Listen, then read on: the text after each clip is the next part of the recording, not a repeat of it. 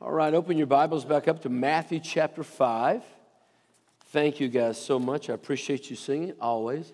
Good job, my man. Yeah. I know, that's probably not the most reverent thing you've ever seen people do in a pulpit, but I am not the most reverent of human beings, trust me, when it comes to some things like that. I think some of the most irreverent things we can do is to be in the presence of God and not enjoy it. What do you think? I mean, seriously, to be so spiritually constipated that we never actually enjoy life. You know what I mean? Come on, guys. Turn to your neighbor and just say, hey, listen, guys, lighten up, enjoy, smile. Tell them that right now. Come on. That's exactly right. We need to enjoy our Christian life. We need to do that, don't we? Well, what I want to do today is I'm gonna read back through the scripture here in just a minute. But before I do that, I want to give you a different perspective of this.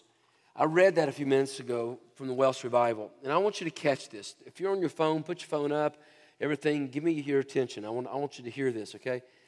And I'm reading from a book called Firefall that my mentor helped write, and I teach a seminar on this. And so what I wanted to do is just kind of give you a little insight of what it's supposed to be.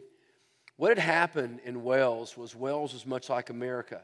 In Wales today, by the way, is the churches are as dry and as dead and as gone as you can imagine.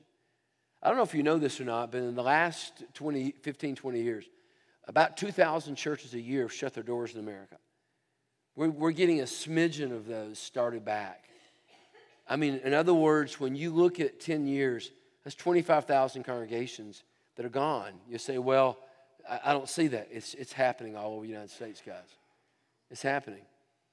We don't realize it because we're too prideful to admit it. But do you know the world realizes that America is in desperate need of Christ? Listen to this, guys. Did you know that we are the third most missionized nation in the world? That means most nations that we send missionaries to now send more missionaries to us than we do to them. Did you know that? Anybody know that? Why? But see, here we are as prideful Americans because we do have most of the finances when it comes to that. But we don't want to admit where we are spiritually. Guys, we are a dry nation. We're a dry nation and we're hurting. If you want to know why our nation's where it is, it's because that's where we are spiritually. Look at me. The church has to stand up. The church has to stand up. What happened in Wales was Evan Roberts was a coal miner, starting at 15 years old. He began to pray for 11 years faithfully that God would bring revival to Wales. He was 26 years old. He came back from a revival himself. And what had happened was he got on his face before God and at that revival, and he began to cry out, God, bend me. Do we have any hard-headed people in this place? Yeah. Some of you over there, I already know you guys, you're not raising your hand. You're going to commit the sin of lying here in a minute if you don't. So, any hard-headed people in this place, yes or no? Yes. All right, good. So, when he's saying, bend me, what he's saying is, look how hard we have become in our own ways, regardless if they're ways of God or not, they're our ways, and we would rather follow our ways than God's ways. So what he did was he laid down before that night, that revival, and said, God, bend me. And then the next night, he went back to his church. They had a Monday night business meeting. True story. In that Monday night business meeting, his pastor let him go up before those people and say, this is what happened. I'd like to talk to you about it more. Only 17 of the adults stayed to listen to him. And that night, he realized that the movement of God for the nation would probably start with the young people, you guys. Because they can still be willing to listen. Now, what ended up happening was they began to pray, and literally 100,000 people in 6 months were saved in Wales. I want to read this to you. This came from a article in the newspaper. Listen to what I'm reading in the newspaper. It says, how very cold and formal the prayers of the church have been for many years. But for the last 4 months, there's been everywhere a marked change. The prayers have been boiling, and whole multitudes have been thrown into a state of extraordinary fervor for God. It rejoices me to see the rising generation boiling with great enthusiasm in the service of Christ. The mark of the boiling will be on them as long as they live. None are the same after the boiling as before. Hundreds of our young men and women have been brought up religiously in a home and the church, but the religion was cold, formal, and following routine. Behold the difference. Now our young people flock to the services. Prayers flow spontaneously from their lips like water from a spring. Praise ascends to heaven like the carol of the birds in the spring. All the chapels are crowded, and the valleys and the mountains ring with praise. Gamblers refuse money won with bets made before conversion. Prize fighters are now soul winners. Enemies are made friends. Scores of pages can be filled with a striking conversion as in any of the annals of Christian church in all of history. Does that not sound like who we are? I want to talk to the adults here for a minute. It's time we stand up and start acting like we believe in Jesus.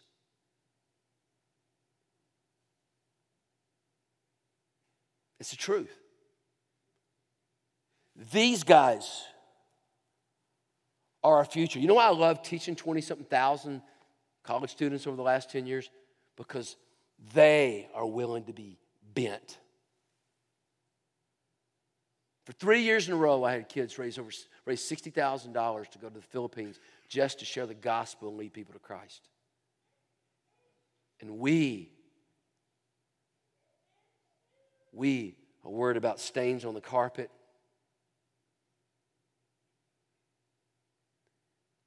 Listen to me, Rocky Mount Baptist Church.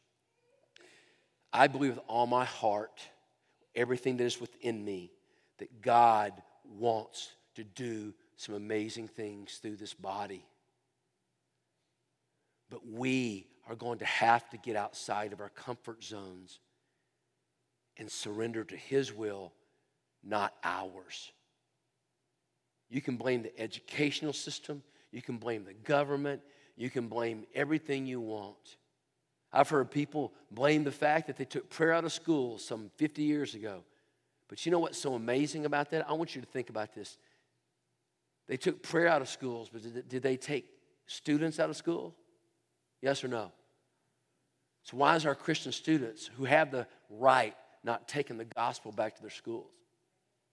Because they're not seeing our adults do it. Guys, prayer never left school. Trust me, as long as there are exams, there will always be prayer. So let me read this to you. The Beatitudes simply says this. When he saw the crowds, he went up to the mountain. And after he sat down, his disciples came to him. Then he began to teach them, saying, the poor in spirit are blessed. Remember, we talked about that last week, what it meant to be poor in spirit. That means to lose everything, to be desolate, to give ourselves up, to willingly become poor. For the kingdom of heaven is theirs. Those who mourn, to literally, inside out, once we are poor, we begin to feel the stain and the sense of what sin really does to us and to the world. We mourn, and they will be comforted, he promises. The gentle or the meek are blessed, for they will inherit the earth. Because what he is saying is, we need to do this in control of letting the Holy Spirit lead through us. I'm reminded when I read that, it's literally on one side there's this strength of going over here, and on the other side there's this control, and it comes in the middle. And I'm reminded of the writer of Proverbs who says, keep your eyes straight forward and never turn it away. In other words, keep your eyes on the prize of Christ. And then he comes to those who will inherit, those who will hunger and thirst of righteousness are blessed, for they will be filled. The merciful are blessed, for they will be shown mercy. The pure in heart will be blessed, for they will see God. The peacemakers are blessed, for they will be called the sons of God. And those who are persecuted for righteousness are blessed, for the kingdom of heaven is theirs.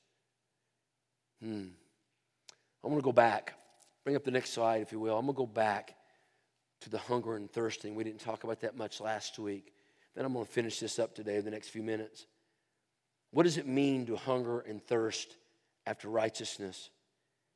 I remember in Texas having 80-something days in a row where we did not have rain anywhere around.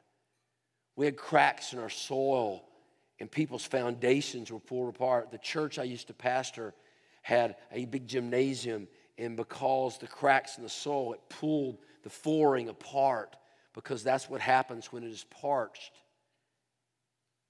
And when you know what it means to hunger and thirst, the sad part about it is, in America, we don't know what it means to really be hungry, and we don't know what it really means to be thirsty. Because we have water fountains around that have fairly pure water, and we have people who are willing to feed us. There's many people across the world, and the reason why the gospel's spreading in so many other nations is because they understand they're desperate, they're desolate, they're hungry. John Piper states, God has put eternity in our hearts, and we have an inconsolable longing. Blaise Pascal said that we all have a God-shaped void in our lives. All men are hungry and thirsty. The problem is that we try to fill it with emptiness, that hunger with things other than righteousness of God. We try to fill it with drugs, alcohol, religion. I think the biggest death knell of the church is we try to fill everything with religion. We show up on Sunday morning and we think we've done our duty, but yet we don't seek God all week. Do we really hunger and thirst after Him? The next was, the merciful are blessed, and they shall be shown mercy. Remember last week I talked about what it meant to be blessed. It's not a past tense. It is that you, as a merciful person, you be blessed. You are, in other words, it's in a present. It's saying this is who you should be. You are to be merciful. To be merciful is to show forgiveness and compassion for those in need. Jesus spoke about that a lot. He did that in the Lord's Prayer. We are blessed if we are merciful, because mercy is something that God displays for us. Come on, guys, think about this. What do we really deserve? We deserve death and hell and eternal separation from God. Look at me. What did we get from Jesus? What did we get from Him? We got forgiveness. We got love. We got compassion.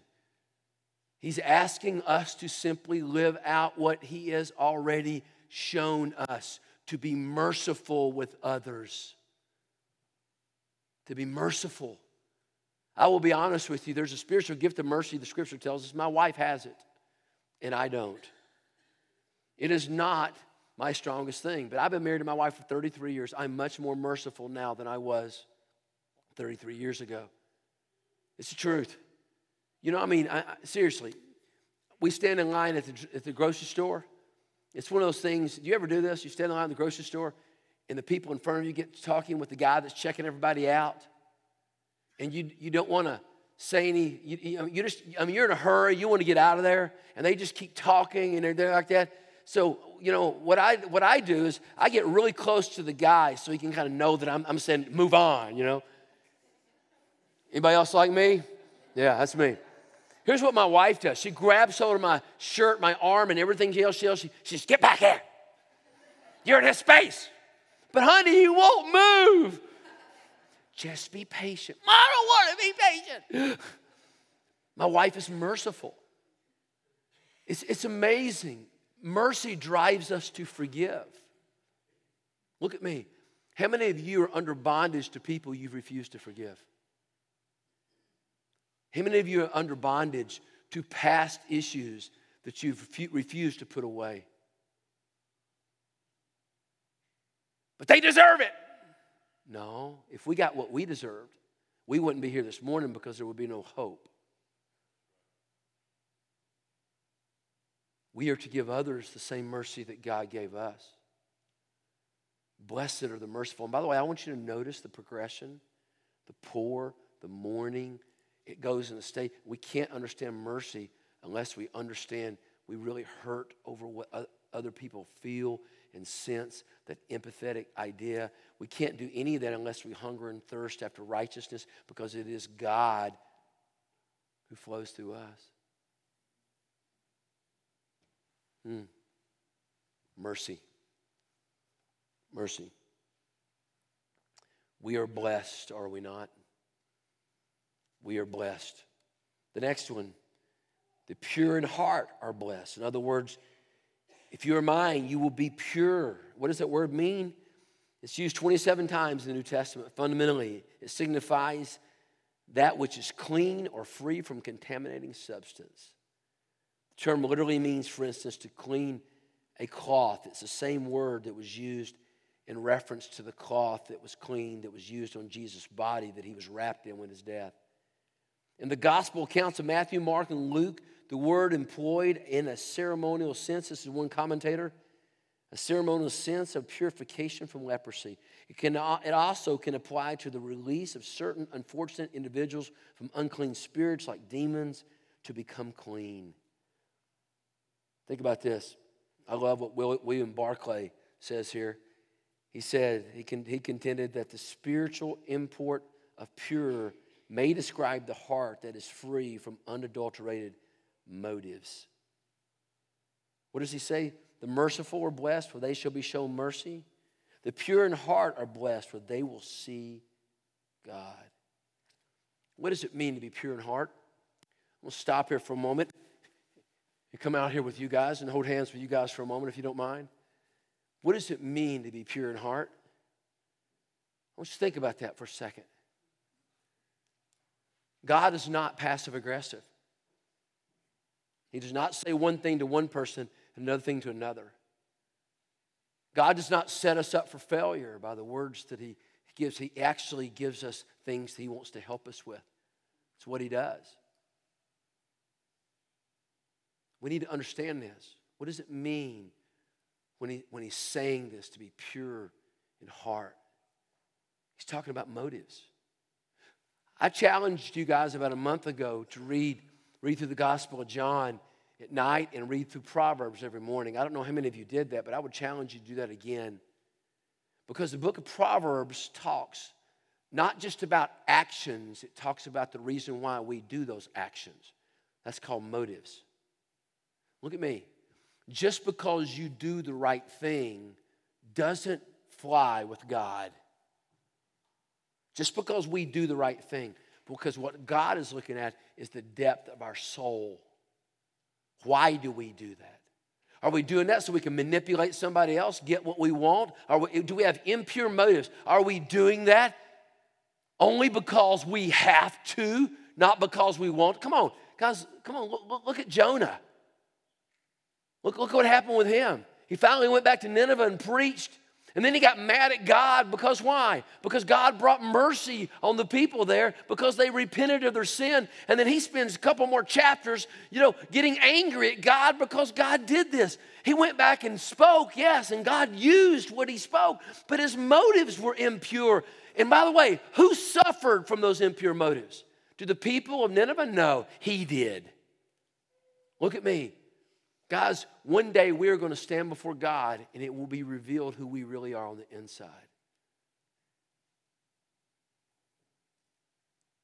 To be pure in heart means we're hiding nothing.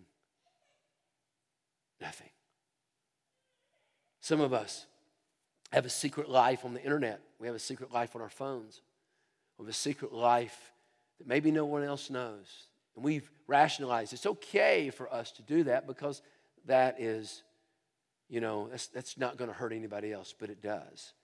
Anything that calluses your mind, puts layers between you and God, and gives Satan free will to do whatever he wants to in your life is wrong. And let me tell you something. The further we draw away from God, the more susceptible we come to falling. Our motives must be pure. If I tell my wife I love her only because I love you, sweetheart, and when I keep saying it over and over again, until she finally says, well, what can I do for you? Well, here's what I want, honey. I want some meatloaf and some, cream potatoes and some peas and all that kind of stuff. I mean, no, I love my wife whether she can cook or not. And by the way, she can cook. Very good. We're beans and tater people. How about y'all? Cornbread. Had it yesterday. Watched Tennessee get beat. Bad day. Let me say this to you. Look at me, all of you. Please understand this. It is not just what we do. It is why we do it. That's the difference of the Old Testament religion of simply going to a place and laying down an offering. And in the New Testament, the veil of the temple being torn asunder, and then we become the church. And the gospel is not something we speak, it is who we are. We share in Christ in all that he did. That's why he says, greater things you will do than I have done in my power. He left himself in us. The New Testament is totally about us becoming the conduit of Christ, even to our motives. Let me say this to you. Zach will tell you that when I mentor these guys, even my guys who work with me, I tell them exactly what I'm feeling, don't I? Exactly what I'm thinking. Sometimes it hurts. And I'll challenge them. I'll say, I know why you're doing that. You're doing that because you're too insecure. You're scared. This is what's going on. Well, you're being mean. No, I'm not. I'm being truthful. Being honest. Because what does the Bible say about the truth? What does it say? Someone, right now, I'll give you 20 extra points on your next final. Oh, I'm not in class, am I? Okay. What does it say about the truth? What does the Bible say? The Bible says the truth will do what? Tell your neighbor, ask your neighbor, do you want to be set free? Ask him. Ask him. Do you want to be set free? Tell your neighbor, Jesus can set you free. But it starts with honesty and the depth of your soul. Now, let me share something with you. Here's what you can do. You can run from this. You can hide from this. You can act like it doesn't matter. But God knows our hearts. You will never be able to hide from God. He knows our hearts. That's what he says. He says, the pure in heart, for they will see God. If you want to see God, you must be pure in the depth of your soul. Then it says, the peacemakers are blessed. St. Augustine, one commentator wrote that the peacemakers are not only peaceful, but that they are active makers of peace. They encourage peace around them by healing people who have been alienated and discord and bringing about reconciliation. But this peace begins within them as they conform themselves to the image of God. And then that peace generates and diffuses itself among the body of Christ and into the world. It starts with us. We are transformed. And by the way that the word is used, it's literally used in a militant kind of form. We are transformed. Why? Because we're transformed to be what? To be peacemakers in his image. You know, the word for peacemaker is only used twice in the New Testament. Let's think about this for a minute. Jesus laid down his life to make peace between God and sinners. And when we can carry that message of peace to others and live it out ourselves, we too become peacemakers. God delights in those who reconciles others to himself, and those who bring the gospel are beautiful, the scripture says. God loves reconciliation. Look at me, church. Where there is no peace, there will be no God. Where there is no reconciliation, you will always have, both in the body of Christ and in the world, you will have people running around playing their parts, destroying the body of Christ, because that's what happens when we are not peacemakers. Come on. We're all supposed to be peacemakers.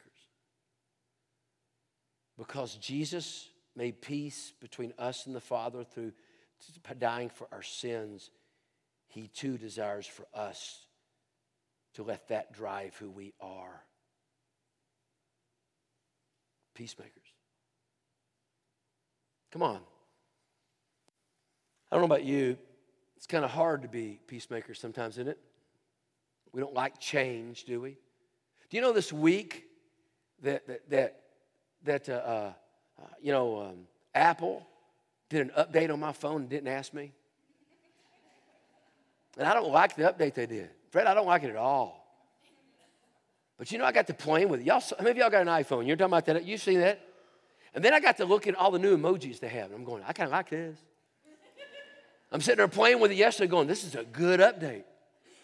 I was mad because, you know why? Because I was used to the old way. But somebody, somewhere said, this is better.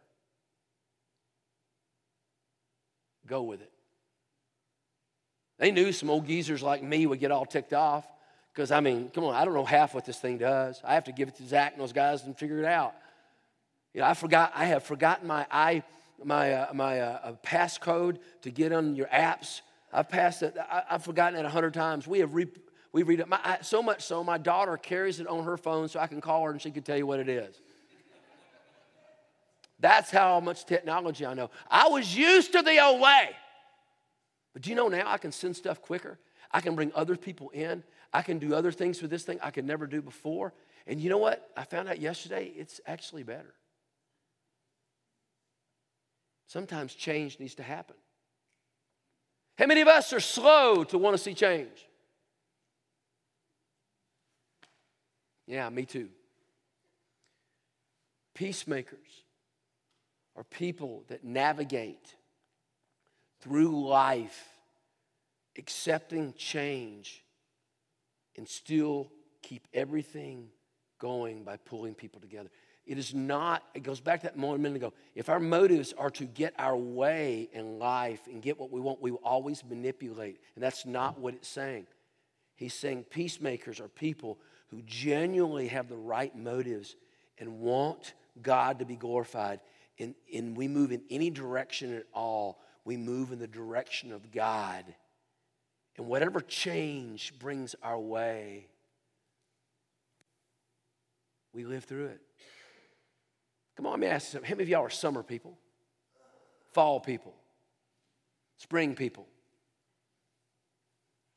Winter people? There ain't no winter people. Are you kidding me? There are actually winter people here? Dear Lord, please help them right now. Bring them around, God. I'm serious. Winter people, really? Gosh, the only thing about winter that's good is when the snow happens. I get out my Jeep, you know what I mean? That's it. Let me say this to you. How many of us are over 25? Let's be honest. That means that we have at least lived 25 years where seasons have changed. And we've accepted it. We've adapted. We put on more clothes. We turn the heat up. We turn the heat down. We adjust, right? How many of y'all in the middle right now pulling your sweaters out because you really don't know what to do, but you know it's coming because fall's here? You know what I'm saying? Peacemakers that's what the word idea literally means, can navigate through all of this and changes and stuff that takes place and realize that that's just what it is. Churches that don't understand how to navigate and change, people that don't understand how to navigate and change, situations that happen literally brings us to a place where it destroys the body of Christ. It's truth. Peacemakers, all of us, every one of us. And then finally, he gets to the last part of this, and he says something I think kind of blows me away. He says, those who are persecuted for righteousness are blessed, for the kingdom of heaven is theirs, is what it says. He says, for you are blessed when you are insulted, you're persecuted, and they falsely say every kind of evil against you because of me. Be glad and rejoice, because your reward is great in heaven, for that is how they persecuted the prophets who were before you. I was reading something when I was studying through this, I'm going to read this, and guys, I don't get off on the Greek too much, but I'm going to say this to you. Here's what that phrase, when it says, for the kingdom of heaven is theirs, here's what it means. In the Greek text, theirs is shifted from its normal position at the end of the clause to the beginning instead. Here's what it means in the Greek. It gives the pronoun a special emphasis indicating that the kingdom belongs to the righteous sufferers and to them alone. Those who always endeavor to evade persecution or seek their way are not true disciples and will not have a share in the kingdom, because true disciples follow Jesus even at the cost of their lives.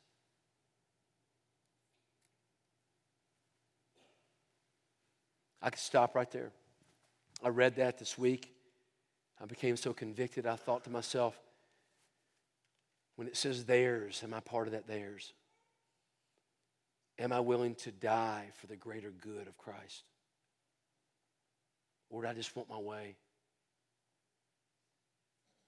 Is ministry just about keeping the peace? And I heard Jennifer Rothschild one time sing a song, and she said, peace is not the absence of conflict. Peace only happens through the presence of God. Have you noticed the progression? It starts from the beginning, that we have to be poor because we have to recognize that we're desolate and mourn. And the ending is the ultimate place where we learn to die for ourselves. What did Jesus first say when he started his ministry? He said, when a man gives up his life, he will what? Gain it. We learn to die, then we learn to what? Live. Look at me, church, and listen to me carefully. I want you to hear what I'm saying here. What he is saying to us as his body. And I'm going to say this right now. Satan will do everything he can to fight this moment where we don't get this.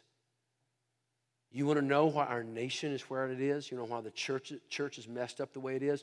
You want to know why we're not seeing the gospel proclaimed? You know why all that? Satan is fighting against us. Because we have become people of comfort and complacency. We want our way when we can get it, even when we know it destroys God's way.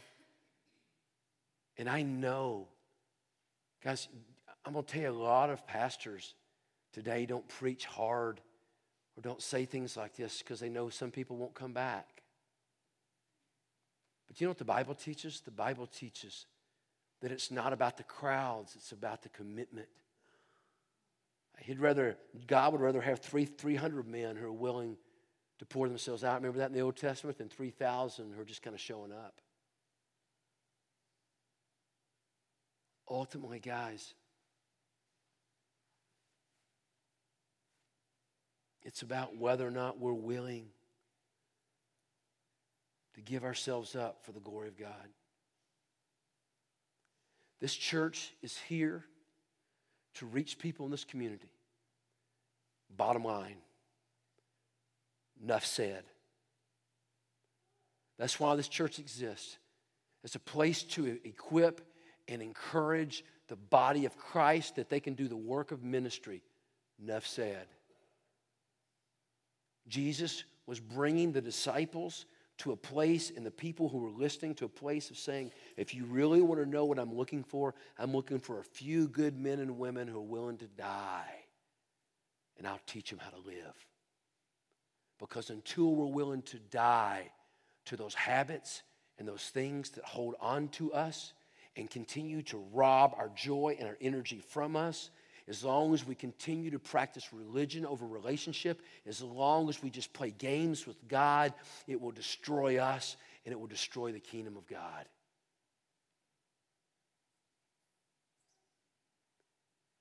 He is saying to them, blessed are those who are persecuted, because as you're persecuted, my name is proclaimed.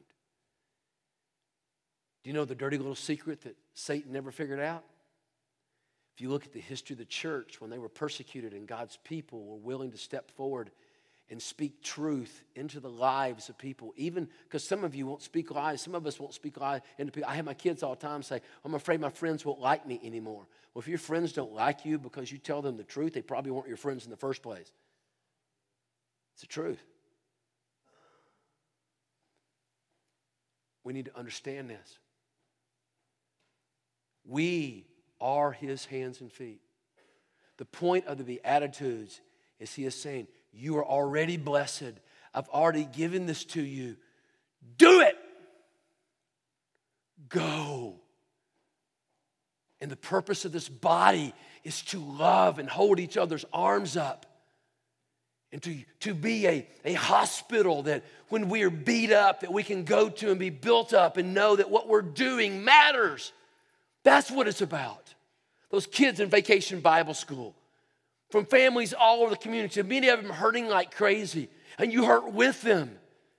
The point of the body is to lift us up and say, it is worth it. It's worth weeping over those kids. It's worth seeing the working with these families. It's worth the discouragement sometimes that happens. It's worth everything if the kingdom of God is advanced. That's what Jesus is saying. He's saying, if you want to follow me, follow or get out of the way. That's literally what he says through Scripture. He says, come on, if you follow me. What's the first thing he said to the disciples? Follow me and I will make you what? Fishers of men. Guys, we have created this kind of Americanized Christianity that requires no following, no submission, no nothing except church attendance. And the Beatitudes teaches totally the opposite. And I'm asking you, as your interim pastor, to ask God what he wants to do in you. No playing games. What does he want to do through you and your family? What is he saying to you?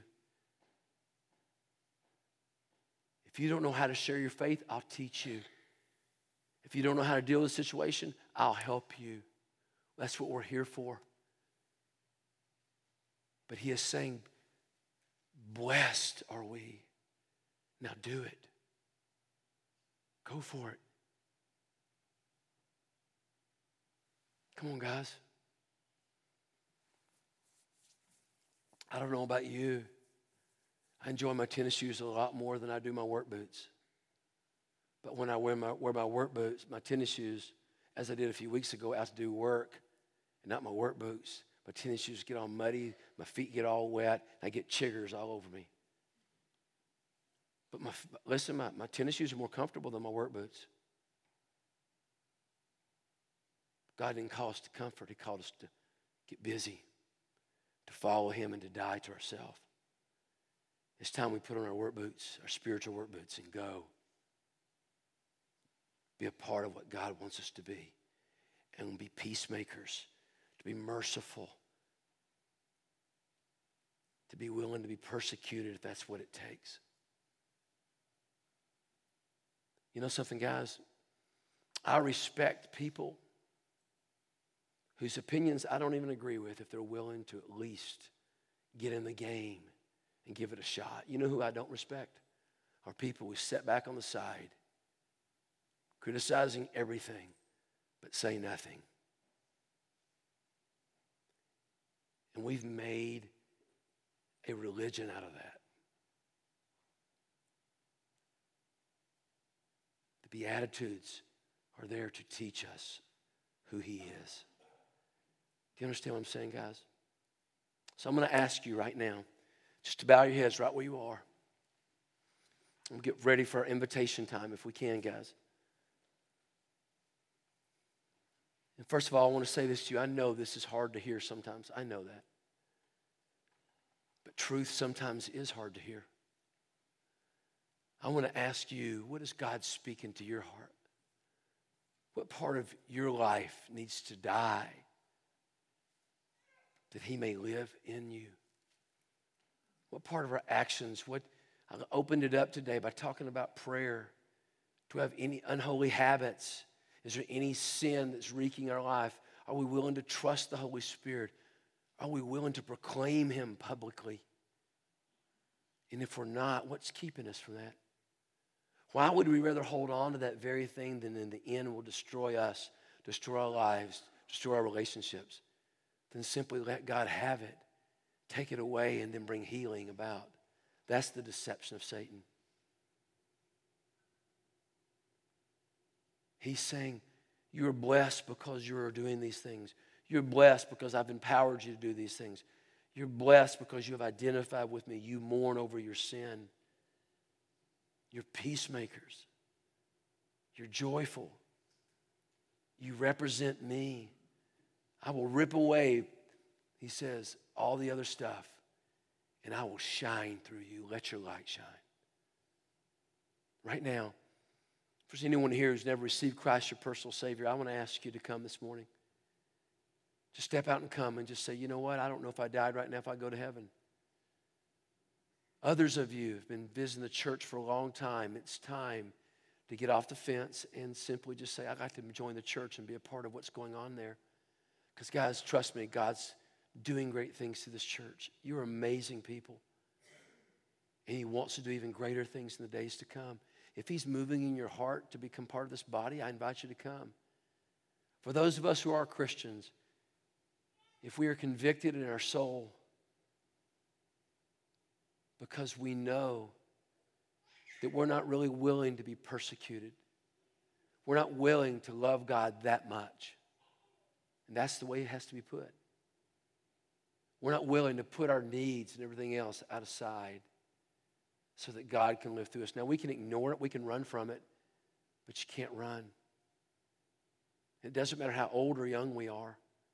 What is God saying to each of us? And how should we respond to that? Father, in Jesus' name, I pray right now that your Holy Spirit, Lord, would lead